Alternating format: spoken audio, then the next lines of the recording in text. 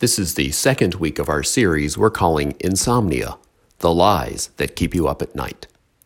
Over the next few weeks, we're going to look at some of those doubts and fears that can linger in the back of our mind. When we're finally alone with just our thoughts, these doubts and fears can surface and cause sleepless nights. The premise of this series is that behind those doubts and fears is a lie we buy. Actually, several lies. And we could ease our fears or eliminate them altogether if we could replace those lies with deeper truths. Last week, we talked about the fear of rejection. Underneath our fear of rejection is the fear that we're not good enough, a fear that we will not measure up to someone else's standards. So we feel like we need to constantly perform, to endlessly prove ourselves. The truth is that we are already accepted by God. God accepts us not based on our performance, but on the work accomplished by Christ on the cross. And if God already accepts us, then we don't have to fear rejection from anyone else. Today we want to look at another fear, a fear we all fear, the fear of money. This fear develops gradually. It forms once we realize the value of $1. And then money fears start cropping up everywhere at every stage and state of life. For example, we fear that we won't have enough at retirement. Maybe you watched your parents burn through their life savings with healthcare costs and long-term assisted living, a new problem in human history as people live longer. You fear you can't possibly plan adequately for the future. You fear you might become a burden to your children. Or you fear the economy. You have money in the market and you fear a market crash and losing your investments. Or you see the national debt in the trillions of dollars and you don't know how our economic system can sustain it, or what it might mean for your kids and your grandkids. When it comes to money, perhaps you fear that you won't have enough to meet your obligation to provide for your family. You may fear that you won't have enough to pay for your kids' college tuition or your daughter's dream wedding. You may have fears about your spouse's spending habits.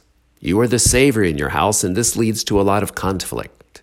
Or it's the opposite. Your spouse is a saver and refuses to spend money on things you really need, so you're constantly worrying and arguing about that. Maybe you do live within a budget, but wow, it's tight. If just one thing goes wrong, the car breaks down, a major appliance gives out, there's an accident or someone gets sick, you could be in big trouble. Maybe you fear you're not earning enough. Your colleagues and peers are earning more.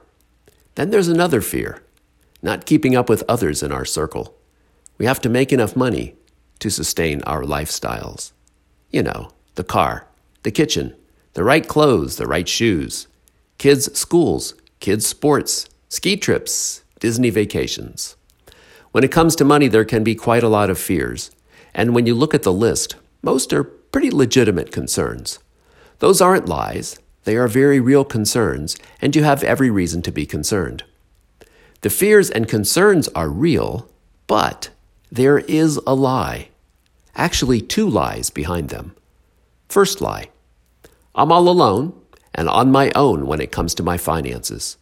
We tend to feel very isolated and alone when it comes to our finances. There's a heaviness to it that we feel we must carry alone. The second lie. My welfare relies on money and possessions. That is, we tend to view our very welfare and the value and quality of our life as based on money. We feel better about life when we have money in the bank, when we have a financial margin. We feel better about life after we buy something new. We feel better about life as we secretly evaluate other people's clothes, cars, and kitchen and find ourselves ahead of them. The billionaire Howard Hughes was once asked, "How much money does it take to make a man happy?" He answered, "Just a little bit more." In other words, we never get there because we always want just a little bit more. How much money does it take to be free from fear? Just a little bit more? If that is what we think, we will never get there. The Bible actually can help us overcome these fears and the lies that give rise to them. For example, look at the story of the man Zacchaeus, who we met in the gospel today. Zacchaeus was the chief tax collector, which meant he was probably in charge of a district with other tax collectors reporting to him. As we mentioned last week, tax collectors were the most despised people in the community because they were collecting taxes for the Roman occupiers. They were a pretty corrupt group. It was common practice for these tax collectors to extort money from the people on top of the actual Roman taxes.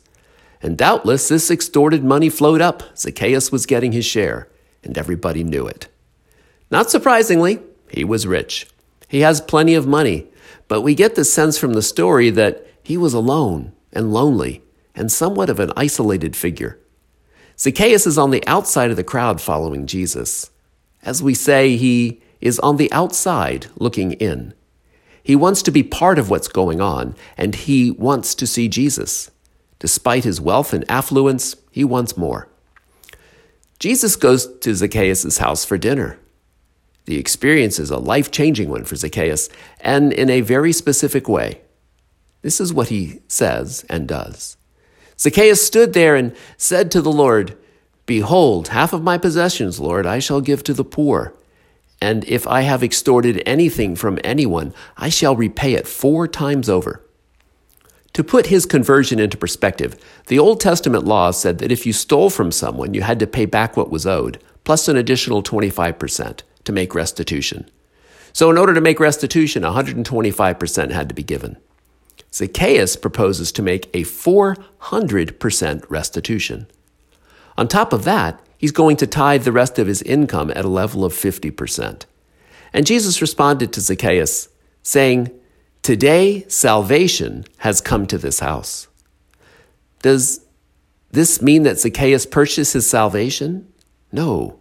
This does not mean Zacchaeus purchased his salvation or earned it through his giving.